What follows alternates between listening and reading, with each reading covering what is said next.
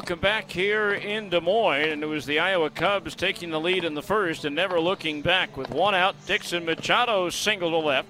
With two outs, Addison Russell followed with a base hit to right, leaving two men aboard for Mark Zagunis. And the pitch.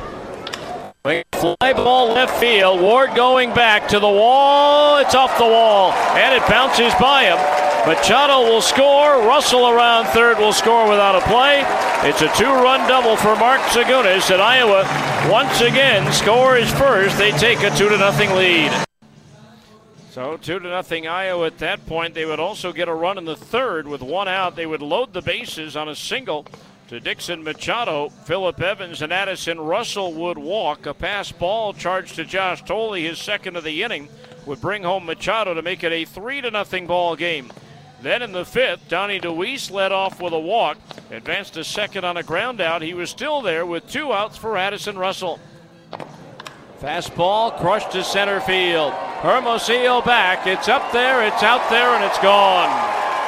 Addison Russell to straightaway center field, right over the 400-foot marker.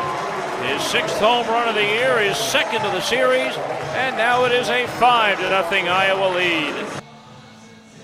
They would add one more in the sixth on a bases-loaded walk to Dixon Machado, and again the Bees had 6 hits. They drew 3 walks, but nobody advanced farther than their initial base.